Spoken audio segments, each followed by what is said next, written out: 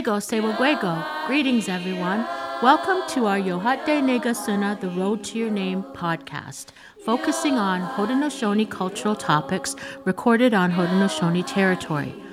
Our podcasts are produced by Aboriginal Legal Services with the technical assistance of Humble Man Recording. My name is Lisa Venevri from the Mohawk Nation and the Wolf Clan. I'm the coordinator of the Yohatde Negasuna Road to Your Name program and the host of this podcast. Welcome to the Yohatde Negasuna Road to Your Name podcast series. If you would like to learn more about our organization, Aboriginal Legal Services, and the programs and services we provide, please visit us at our new website at www.aboriginallegal.ca. And if you feel inclined and would like to make a donation, you can click on the word donate located on the bottom of the page of our newly updated website. You can also visit us on Facebook at Aboriginal Legal Services Toronto, Canada.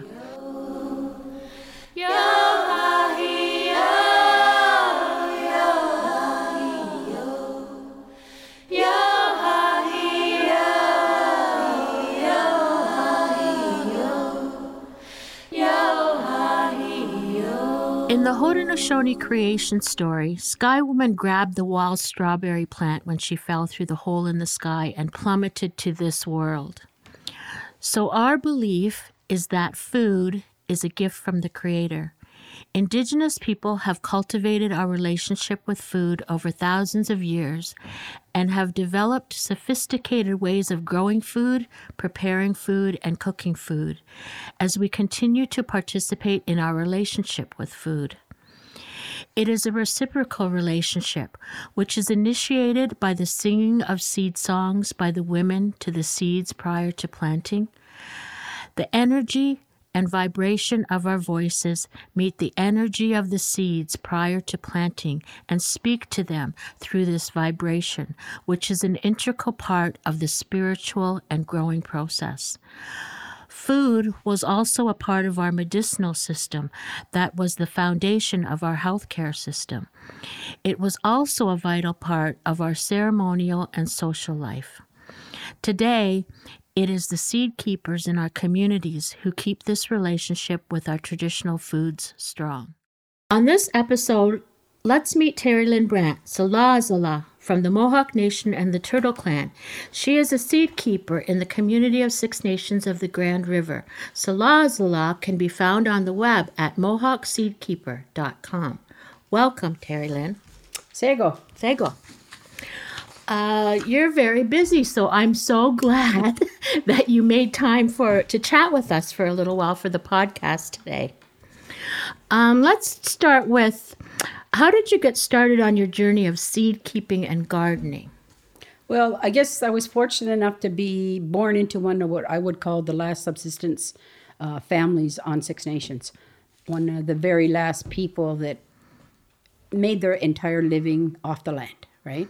And we started, to see people branch out into different occupations. Pretty soon the occupations were taken over, and slowly the family farms went. So my uncle was the last one to kind of run the family farm, and he never left it. That was his whole occupation.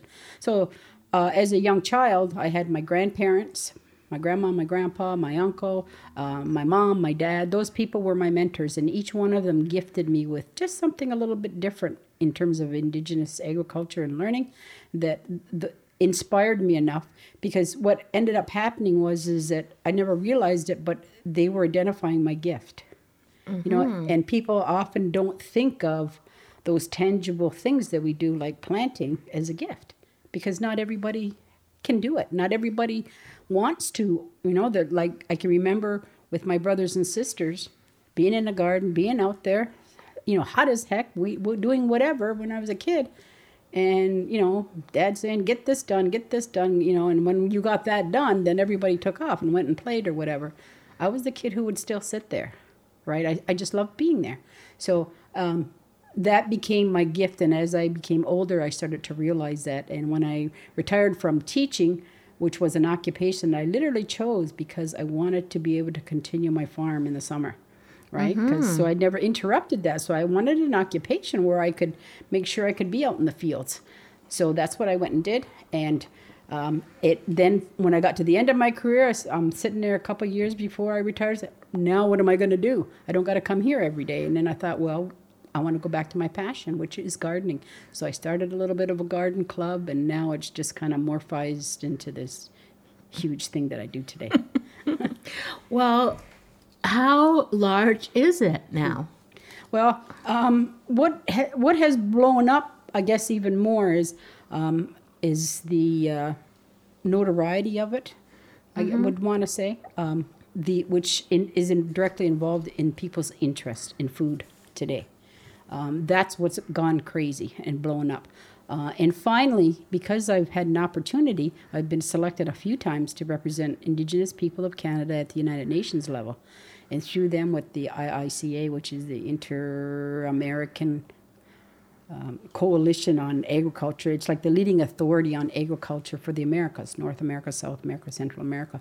You know, through those kinds of connections and people I've met, I've been able to have my eyes opened wider to be able to connect with other Indigenous farmers just like me in different parts of the world, and that has really helped. So by doing that kind of and speaking out and just saying, hey, what I'm doing's okay. No, don't be. And I often, so many times I give my head a shake and I think, one time my dad said, we were talking and I had asked him a question about germinating and something I was having trouble germinating. And he told me something to do. So I went home and I tried it. And he was right. I thought, what the heck? How do you know that? Mm-hmm. And then so I says, Dad, it worked. And he looked at me like, yeah. And then he said, well, I was the head germinator, when I was 8 years old at the mush hole. And I thought, 8 years old, you were the head germinator at the residential school. And then I had a tear in my eye, but I wanted, he was very proud of that he knew, because he loved agriculture too. Aside from the fact that the residential school was basically using him as slave labor to produce plants, because he says they'd go on the street in the markets and they'd see all of their plants that they germinated and started being sold by all the nurseries in Brantford, right? So that's how their work was being used, And then later on, I said, well, what'd you learn at the Mohawk? And he says, how to plant corn. I said, what do you mean how to plant corn? He goes, I don't know. They said we didn't plant it right, and that always stuck with me. So I truly believe, even though we had contact with the Europeans didn't really know our systems, and they weren't really that great. They had the plow, and that was about it. You know what I mean? They weren't that much more advanced in agriculture either when the settlers came over. But the real onslaught to Indigenous agriculture came through the residential school system, because that's the part of our society and our development as nations and as people and as passing on knowledge. That's when it was cut. And people often think, oh, we lost the language. We lost a heck of a lot more than that. We lost the very way of how we fed ourselves and the seeds that because soon, like my dad was taught, this is the way you do it. And you don't do it right, you get a stick across the back. So he was taught the way you learned on the reservation. Now you're up here. We don't do it that way no more. So that was really always sticks there in the back of my mind. Yeah, and the philosophy of gardening is so different in the Western world, and I always find no matter what you're talking about, in the Western world, they always seem to miss the vital component of spirituality. Can you talk a bit about the spirituality in gardening? Yeah. Well, one of the things that we remember, or we think we need to understand, is that Indigenous people are keen scientists. They're very keen observers of their environment. And you have to be. When literally I got a stick and a rock, and that's what I'm using to garden 10 acres of corn with, because that's how big some of these archaeological sites were, right? Huge fields. 200 acres was nothing to find a field back in ancient times. And these people did it with a rock and a stick, right? So, going back in time and thinking about that connection, the wind, the earth, right? The fire and the water, those are the way we think of them in our Indigenous side, okay? Well, and then if we have to cross that over so that the settler can understand, well, that earth is represented by the soil. right? Which is a solid, like for the really far end of the settler scale. I don't know if I'm putting that right, but it's the solid, okay? The water is still the water, but it's also the liquid, right? In the science world. So it goes over here. The wind itself is air, right? That's how the Europeans think of it. It's air, but it's also a gas to them. And then if we look at the fire, we say, which is basically is our sun, our sunlight, right? But it is our, what would you call it? Is our form of energy, right? So when you have a solid, liquid, and a gas at this end, and earth, wind, fire, and at that end, so you can see that how those two things, like, what the heck are they talking about? So one is looking at our world from this very fine, tiny, minute, microscopic individual level. And this level is looking at the earth. It's looking at the wind and the way it blows, right? You know what I mean? So we look at more in this indigenous spiritual side, we're looking at a more with softer eyes. We're looking kind of at everything that we're seeing. Here we're looking more microscopic eyes. So in our spirituality, we're not trying to cut it all up. We're just trying to see, how do these things, like if you watch the wind blow across the waters, like after this storm we've just had, watch the wind, or wherever that wind goes, that's where that water's going, both above the ground and below, right? Water and wind run the same way. It's just the way the laws work. So when we understand that balance and our connectedness, when we put that, we choose to put our tobacco where the water starts and then let it flow down. We don't just put it anywhere. We choose our place to put it. Same thing with it. We make choices there. So our relationship to those four basic elements is very important. It's very soft. It's very global, because we strive to be one of those elements. Right? We don't try to be ever just to be the way in a scientific world or a Western world kind of thinks it's above those things. Right? So that's how I kind of describe that, so that it gets it back to the level of my gardeners. Look at those four elements. That's what you need to learn and study and observe and make that part of you. So that's what you need to do in your garden. And also, one of the most beautiful things I think in Haudenosaunee culture is singing to the seeds. Yeah, that's so beautiful. Yeah, singing in any culture is beautiful. Okay, and the thing about even the word singing and the word for the word for song, the word for prayer in our indigenous language, all have the same base. So it doesn't matter if you're talking or you're singing or whatever. It's considered a prayer, right? That's the way you speak. That's why our indigenous people are supposed to take your time when you speak, think about what you're going to say, and make sure you're saying good words. Yeah. You're always being positive, because that's the vibe that you need to always put out into the environment. So when we're singing in our songs, we're trying to be positive in a better way, to give it a little rhythm, to personalize it to ourselves. Because when we write our own seed songs, as they're called, or with the men, they're called the Adunwa songs, when we write our own, it's usually reminiscent about something that's really important to us, that's about us, right? And we share those songs. You'll hear more and more. Like, there's some that are, quote, kind of public domain now. Like, they've been sung by so many times, nobody can even remember who sang them originally. But your personal seed songs, generally you'll only hear them sung at the longhouse during ceremony, like seed ceremony themselves, or you might hear a woman singing it out in the fields. But they're also the same basic songs that are used when we're pounding corn, or when we're using the matete and we're grinding corn, or doing some of those routine kind of what can be monotonous, but songs create rhythm. And that's what seed songs do. They help us create rhythm to get through the job we got to do, and just to keep us moving steadily. So we're healthier, and, it's just a better way to work. So seeds are important, and the more that we have, the better. Well, we're coming to the time of year now where you're going to be very busy getting ready for planting. So talk about what your process is like. Well, you're right. We're getting to that busy. To me, It's the crunchier because you have to, don't forget that after we had midwinters, that acknowledges the beginning of the next year, right? The season's starting, right? So our prayers have been laid down. All of our mental health should have been taken care of, right? So we're not supposed to be in a state of mind that we're actually ready to move into our agriculture.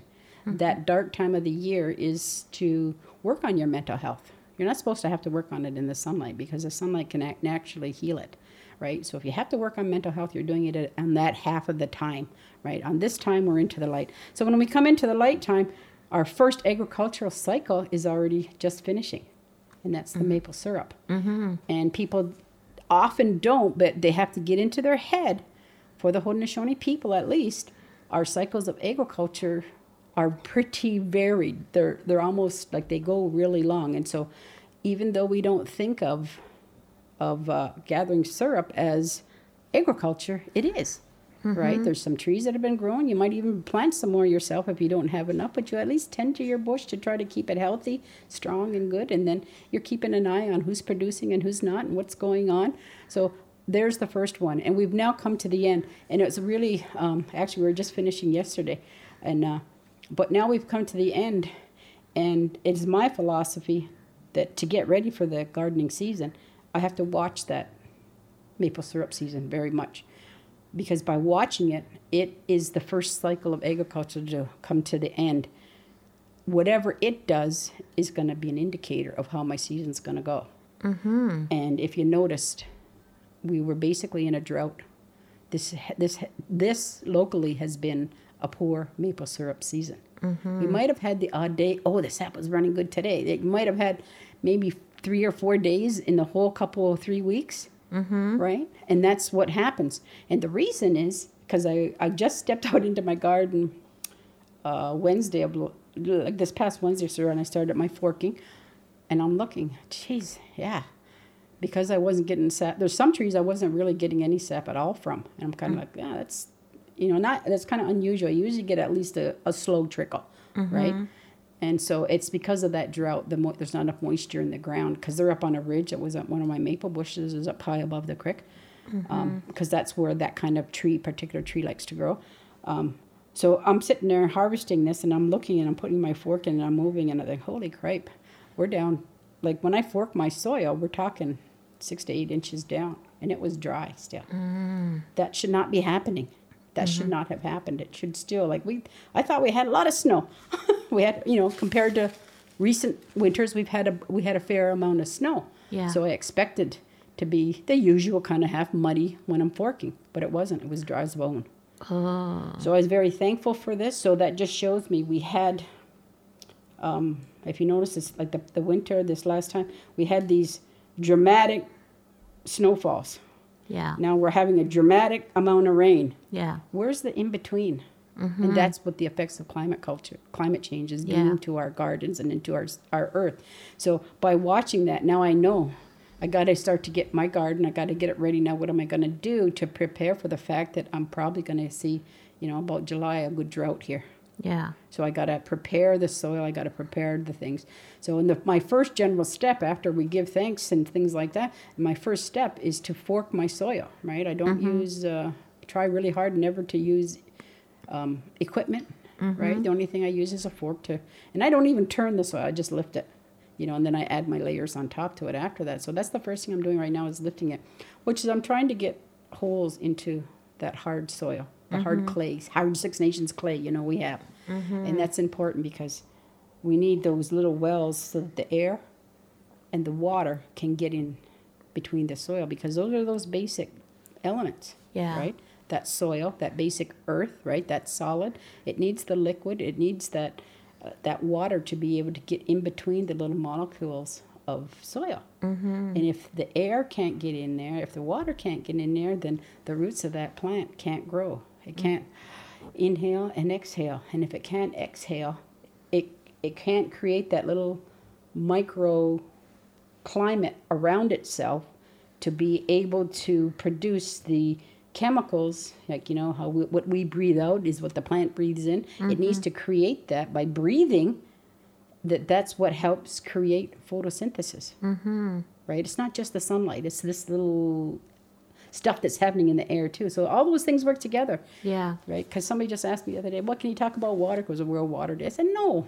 Quit asking to quit separating our world. The more you separate our world, the more you take us another step away from who we are. Mm-hmm. So that's kind of what I'm doing is I'm looking at, thinking about what I just experienced already. Yeah. And here's my normal first step. Now what do I got to do? I might have to change step 2 now to get ready for what could be coming. Always thinking about it and what's going to happen. Mm-hmm. Well, I just have to really give thanks to the people in the community like yourself who do this, who put the time in, because not all of us have these gifts and have green thumbs, as they say. So what kinds of things do you grow through the season? Well, I kind of think back to that story of creation that you learned about not too long ago. Mm-hmm. You know, you'd learned about the corn and the beans and the squash and the potatoes, you know, and the tobacco and, you know, the sixth sister who's always absent, who's not there. Like, I really don't like the term 3 sisters. I really don't like it because I think it's a Hollywood term. I think somebody created it, and I don't know who, but I don't think it was one of us. And because for us, there's never only been 3. That's right. Right? There's always been at least the 5 that we knew grew from Sky Woman, right? And there's always been that 6th, which is the green lusciousness of everything that we just have to go out and forage for and grab and bring in. So that to me is really important, that we acknowledge those things. And so generally speaking, which of the ones are not generally found wild anymore are the ones that I grow. Because if it's found wild, then I've been making part of the work that I do is I'm trying to reclaim space in my property to add species that do no longer exist. Okay. So one of the projects we're just starting, I'm working with a young forestry student, and we're working on a Carolinian food forest. Interesting. That will have only Carolinian tree species, shrubs, and plant species, right? And it will, the way it connects to the seed bank work, because I do a lot of corn varieties. I usually grow at least 4 varieties a year, and then I'll have a couple experimental plots hidden away, you know, so they can't cross-pollinate. But is that eventually we hope that place will be big enough and we'll have learned enough about how do we grow that crop? How does that thing, what does it need to do to get better? But then eventually to have it enough so that we can be able to take from it in a reasonable harvesting way and start to share it as if it was seeds, my corn seed from the seed bank. We should be able to share both of them, right? And so that's kind of what the dream for this food forest is. Not like to feed ourselves, but able to use it as a source. Because I don't know if you look around the reserve, there's Six Nations as a bush really is quite, it doesn't have a lot in it. There's not a lot to forage for because a lot of the species have been damaged. A lot of them are sensitive. And a lot of the newer businesses that we have coming up on Six Nations, a lot of the agriculture is unmonitored. Nobody's watching what they're doing. They're all saying, oh, well, we took a course. Well, yeah, that means you took a course because you needed the course to buy that chemical. Yeah. It's the only reason you took it. Yeah. Now, but who's watching how much you use and are you using it properly? Yeah, that's true. There needs to be more monitoring on the reserve for sure. Right. I don't know why there hasn't been out these past years. It's a void. Because that's so important.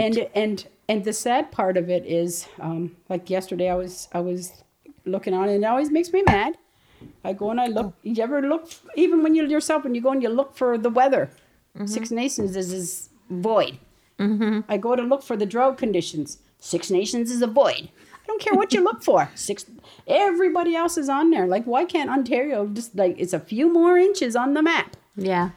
Yeah. So nobody is interested in monitoring our place. No. And sometimes we should as a people be able to do that ourselves. Yeah. But, you know, certain elements don't want to observe the natural environment, right? Yeah. They don't understand the need to be able to really work with it. And there's nothing saying that you can't have these things. It's the way you have them.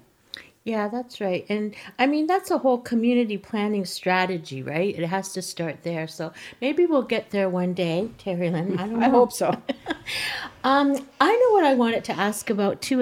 I found it so fascinating that you were as an educator were using those skills that you have to have this land-based learning environment at your place. Can you talk about that? Yeah, with COVID, a lot of the kids couldn't go to school in the province, but we were really devastated and have been devastated on Six Nations. The kids left school March 12th last of 2020. It's March 12th, 2021 is come and gone, and they're still out of school. And a lot of people don't realize our kids have been out of school for over a year. Yeah. So and I was very worried about that because my grandson was finishing grade 7 at the time. So the important part of the new learning that you usually do in the third term, he missed it all from his teacher.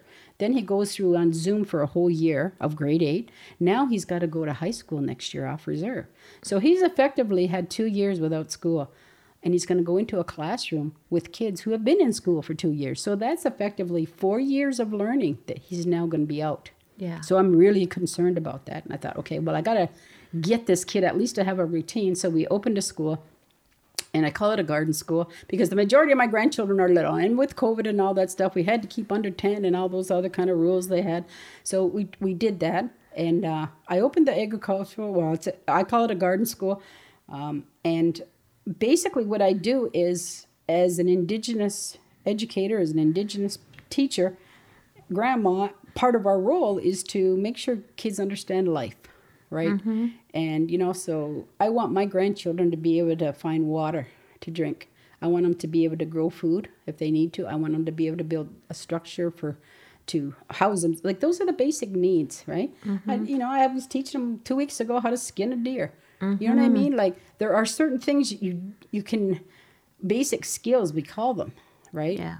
And we never know by the learning of that or the experience of that what is going to trigger in that kid. And then where that's going to lead to. Yeah. Right. And with all of our, my twins, like, whatever would think that they would become the great silversmiths and artists that they are today by something or other down here when they were young triggered that. Mm-hmm. So I just wanted them to have that, what I call, I don't use the word land-based learning like they do in the Western teachers. That's where I heard it from, land-based learning. Yeah. Before land-based learning, or whatever they call it, even started, I'm actually a published author on culturally appropriate Aboriginal education for kids. When this whole ballroom role was starting, I never liked the term for it, so I call mine land relations because I said it's not a base, right? It's not stay there. It's not stagnant. The whole point is that you have to have a land relation. Yes, that's right. A relationship to the land and everything that's in it, okay? Mm-hmm. Even if you don't do anything with it. Mm-hmm. But you just have to be able to relate. And so that's kind of what I work on with the kids, is having that land relationship with them and always stop. Is this a good thing? Are we doing a good thing? Would you like to be treated this way? Would you not like to be? Those simple things. And the kids will understand that. And they'll say, well, do we need that piece of junk? Mm-hmm. Do we need another piece of plastic in our life, guys? No. Mm-hmm. You've got one of those. We've got, So just trying to help them get a better understanding about the choices at a young age that they make that will affect us, that effectively got us into all the problems that we're looking at today. Yeah. Right? So we really try to promote those. No, do not bring any garbage. Like let's try really hard to recycle and reuse and do all those things that we're supposed to be doing. So that's kind of what we do. I do teach the basic reading and math, but if I don't get a lesson in reading that day, it doesn't bother me because I know that they felt the wind on their face today. Yeah. And that was just as important. And how are they processing it and reacting to this new type of learning than their regular school? It was really strange to watch them over the year. And I never realized, because I was kind of like at the beginning, oh my God, what did I sign up for? I got these 8, and 7 of them are under the age of 7. Right? And that sounds fun. Yeah. The older one, he would help me as much as he could, but, he would get frustrated too. But what I found is that I think I taught them how to unplug. Yeah. I think I've taught them how to settle down and chill a little bit. Yeah. How to just go out and play and do, I've taught them, I think, how to respond to what's the feeling right now. right? You know, if we can't settle, then I can't do it right now, right? And I can understand that. So we're pretty open to let them kind of make their choices around a lot of stuff. But I say, hey, I got to go and get something in the garden. Come on, you're coming. And then they know there's no choice there. Yeah. That there's a certain amount of time that they have to come and help with that. Because I say, remember, we all eat. Yeah. When we all eat, we all participate. And it's funny because of the 8, I have one that I can see the gift. There's the one that never leaves. Yeah. He will stay with me till I leave that garden. Right, and which is funny, eh? So. And what's the types of things that they've really, been wondered by, that they've Frogs. Yeah. Well, they're right by Frog Pond, right? Yes, frogs are like and the wildlife, right? We've really done a lot of trying for them to observe things in nature. So, like in the fall, we studied August, September, we were studying the flowers, like the wildflowers, the goldenrod and all the chicory, the blue devil, all those different.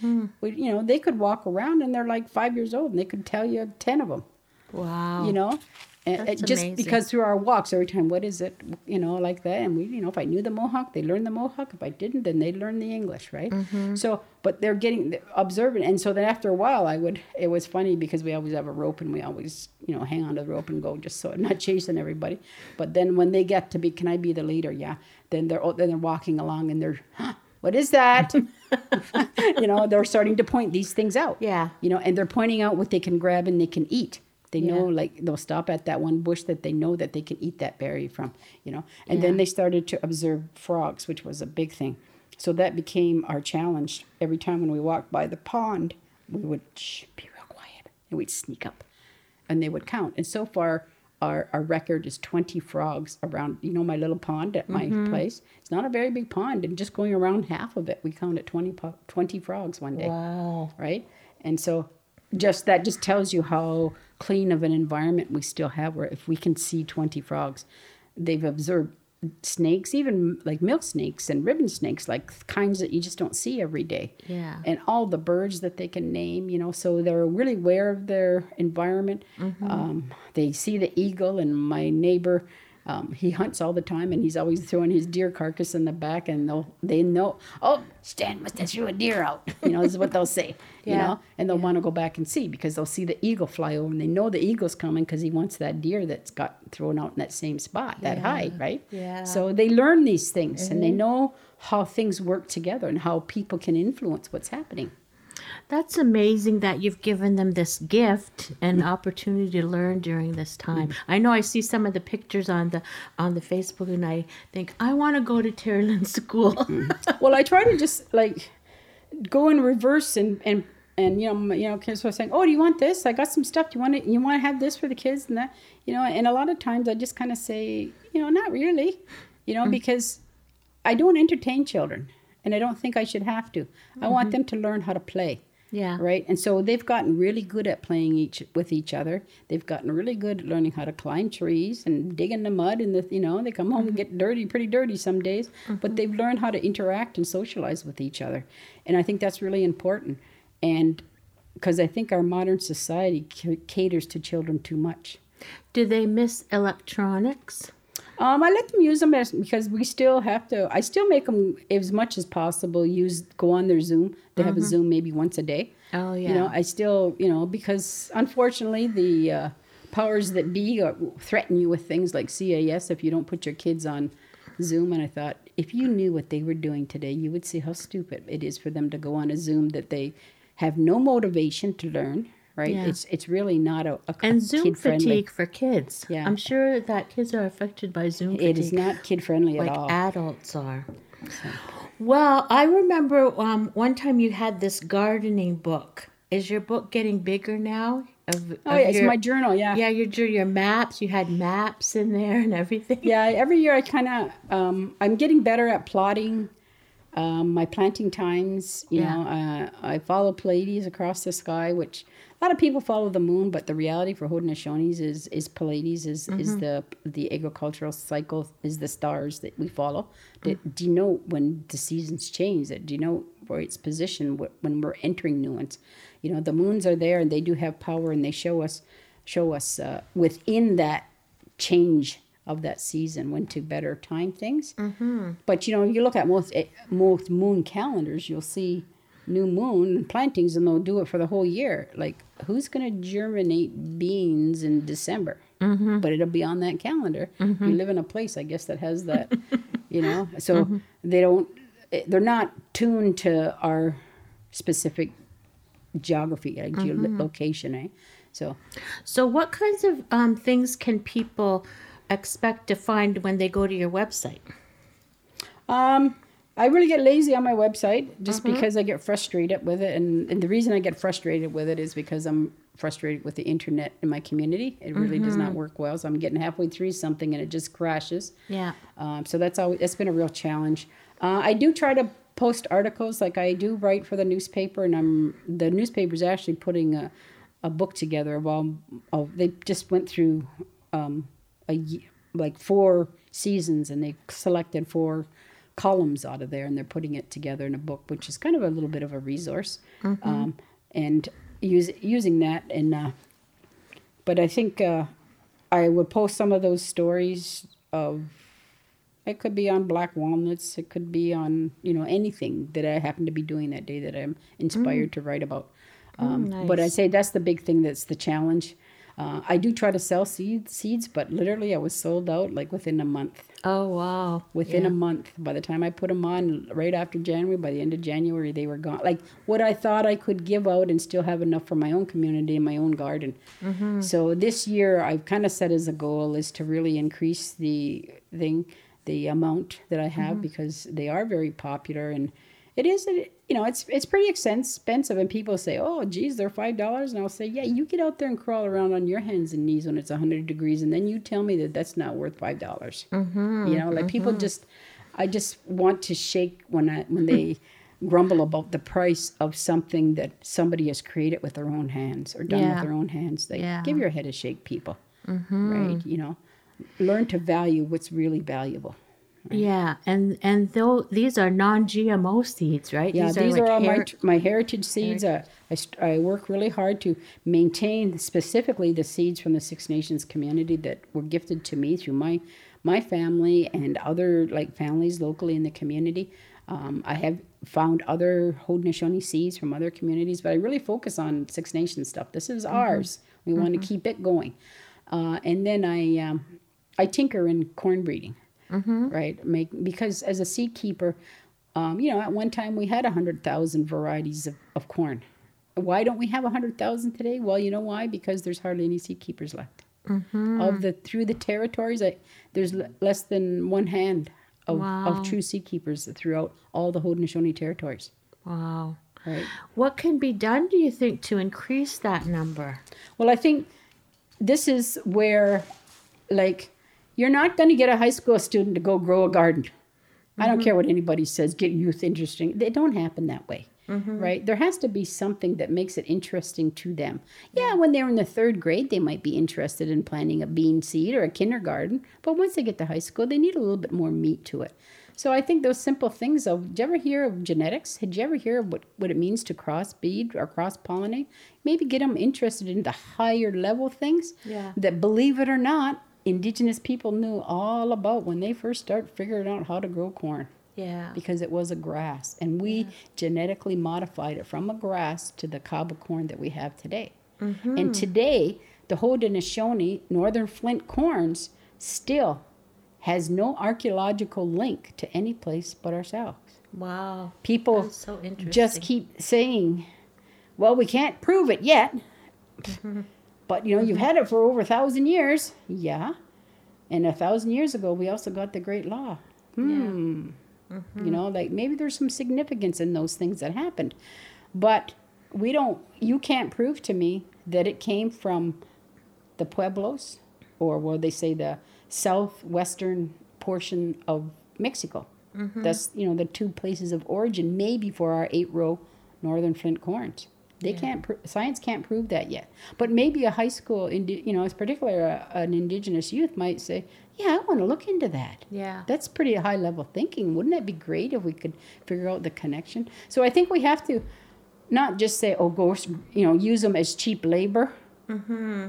Use their young minds that are a little bit more creative.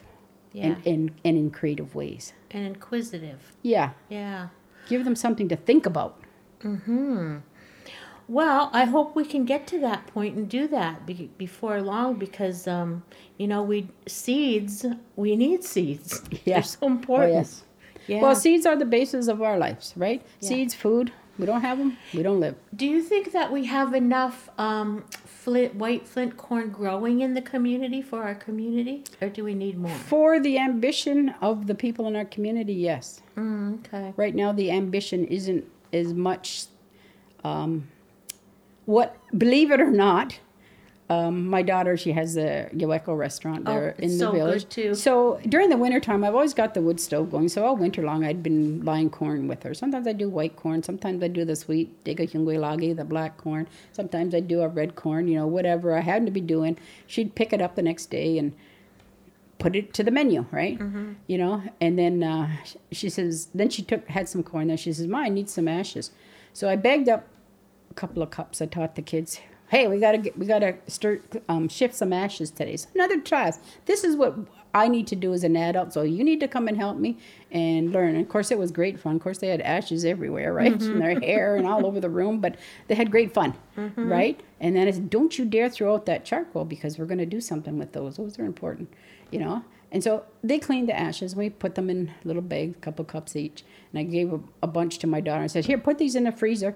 And because like the science behind it, and people don't think about it, is that ash gives off carbon. Yeah. Right? And it dissipates in the air. So somebody will go and get some ashes from somebody because very few people, in fact, have wood stoves anymore on the reserve bank. At one time, everybody had one. Now it's the norm that hardly anybody does because it affects the housing insurance and you just can't, it's crazy, right? So not that many people have wood stoves to get their own ash, and they don't have good ash. They don't have good trees, so they're not using burning the proper kind of wood to get the proper kind of ash. Okay, so I bagged them up, give them to her, and she took them and threw them at the front there, and didn't think about it because she wanted them to do some lying. Next thing, somebody says, "Can I buy one of these?" I got some corn at home, but I don't have no ash, and she never thought, yeah, okay, what do you got? $3. So she sells it. And then pretty soon they were gone. And I think I took 4. So she says, can you bring us some more ash? I said, you done already? She goes, we sold it. That's what well, yeah. Okay, I can see that. Yeah. So that basic little resource, an ash, is a commodity, that I'm just burning it in my wood stove. Now, I never throw ashes because, I use it to lime my corn. I use it to fertilize my garden. I use it as a pesticide. I use it to tan my hides. I mean, there's just so many things that you can do with ash to clean the outhouse. Like, it's just got so many uses that you never throw out ash. In fact, you never have enough of it. Yeah. And so I did that, and I was surprised. Every time I bag up a bit, send it there, she sells it. Wow. And it's just because people they'll go and pick a few, braids of corn, and they're all happy, but then, oh, geez, now what do I do? Maybe after this podcast, we will see ash at Walmart. What do you think? Well, I certainly hope not. I certainly hope not. When they find out it's a commodity, right? Yeah, that's true. But yeah, I really miss that whole process of all day cooking, all day making the corn soup, because you really appreciate that bowl that you're going to eat after. Well, see, people don't understand too, and it really irks me. You see there's all kinds of videos on how to make corn soup and all these things, and here's how you lye it and stuff. But one of the key elements is that they've done it, they've cooked it, and now they're washing it, and they haven't waited. Like you lied it today, you cooked it in that ash, you let it soak in that, and tomorrow you wash it. Not today, tomorrow. Because if you do not let the corn sit in that ash, that chemical reaction that creates that condition for the calcium to go sky high and all the vitamin, it's a chemical process. It doesn't happen instantly. Yeah. Right? Yeah. So please, if anybody's listening, let your corn soak overnight in the ash and then wash it the next day if you want to have it. And I often wondered about why did Grandma always just like, she'd always have it on big pot at the back of the stove, and then she'd sit it on the floor, and the next day she'd wash it. And I thought, like, why didn't she wash it tonight? You know, because our people have such taboos and things about, oh, don't leave food out, and a lot of these different kinds of conditions that come from our culture and things. And so I ran into an indigenous woman from the University of Mexico when I was at a UN function, and she happened to be a food chemist. Oh, wow. And I say, can you tell me why my grandma always said to leave it to the next day?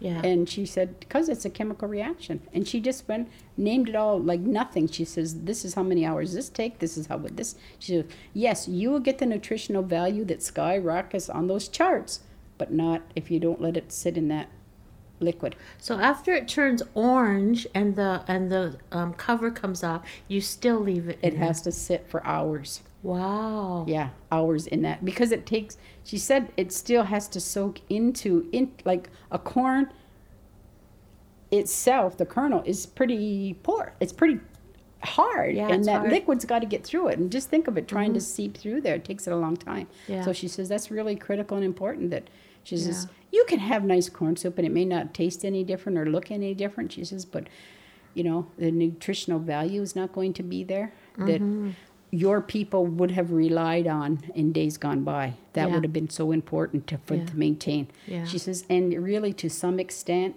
she says it wasn't just the nixilization process. When the people there's a specific disease you get when you don't lye the corn. She says all of that is part, right, down in Kentucky and Tennessee through the hard times when all those people were getting sick and dying from eating our white corns because they weren't lying it or nixilizing or whatever that word is, like process, right? She says all those things can, and they were eating like on a daily basis, a whole bunch every day. That's all they're eating.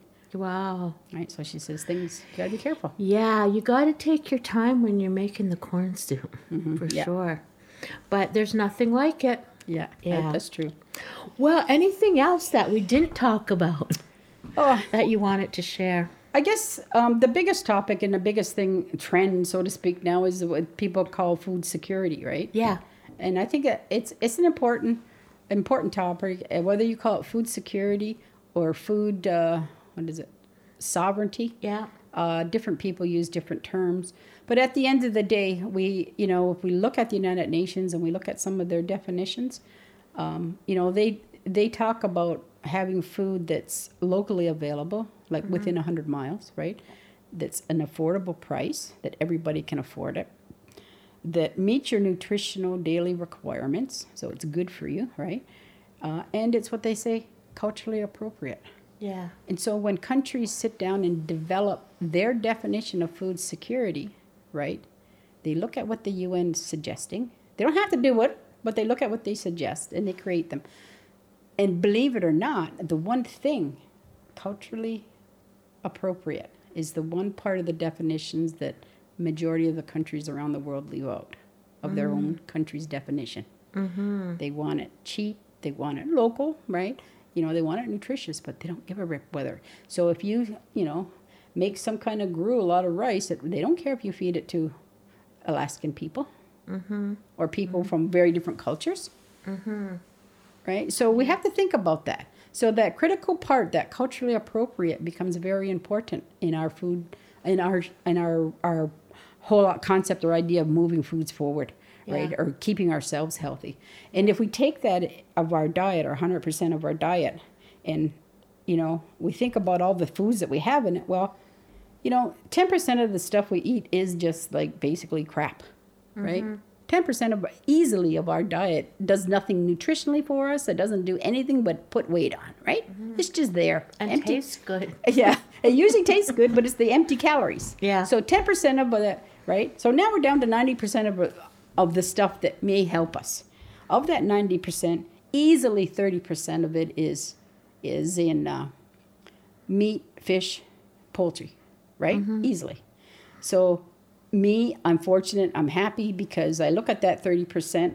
Well, my guys keep our freezer full of Tyndonega, pickerel, pike, we have our own fish, systems because they belong to fishing societies and hunting societies. We have elk and moose and all those things. So we never buy food from the grocery store. Last year, my daughter started raising pigs because we still like bacon. Right? Yeah. You know what I mean? So I have the chickens and the eggs, so we're still secure there. We don't need the outside world to do anything. Yeah. Right? So now, of that 30%, we're now down to 60% of our diet.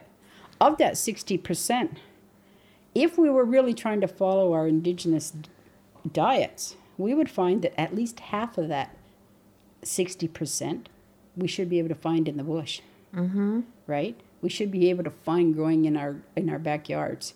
Yeah. So that means we're actually only have to grow 30%. Yeah. And the 30% that we grow are the things that are culturally appropriate to us, which means corn.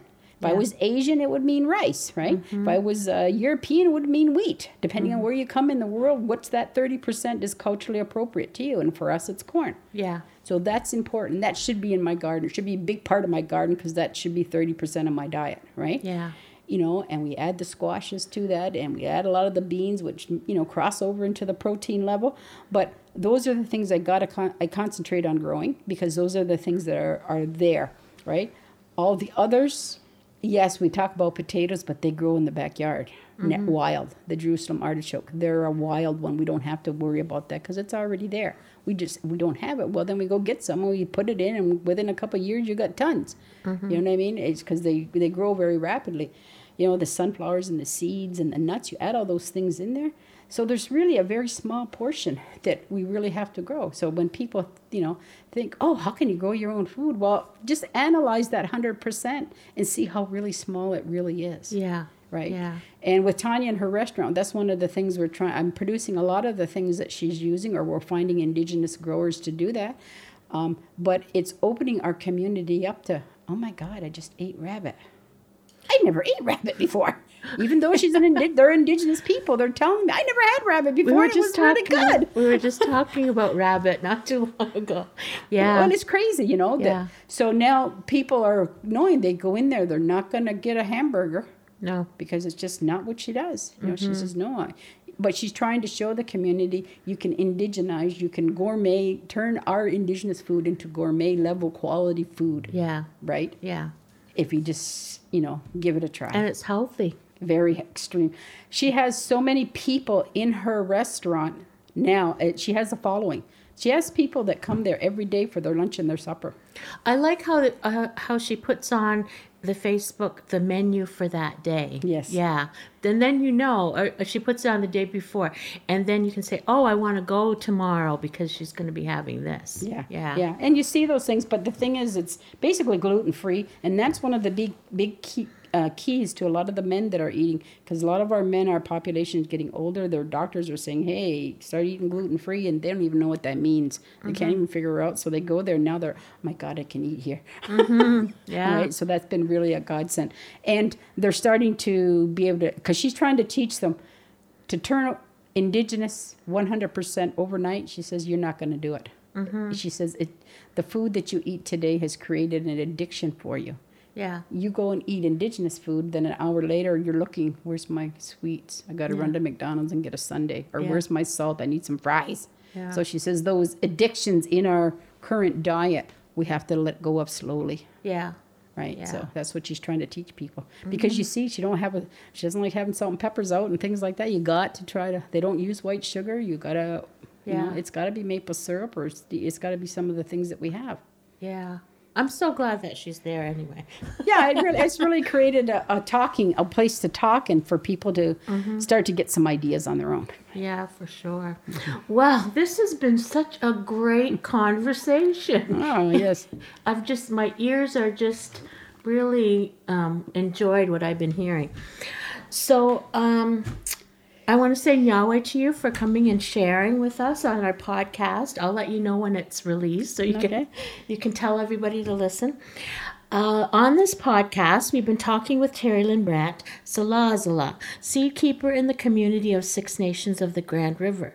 Salazala can be found on the web at mohawkseedkeeper.com. Yahweh Terrylynn for sharing your knowledge with us on the Road to Your Name podcast. Oh, thank you. Yeah. Yo.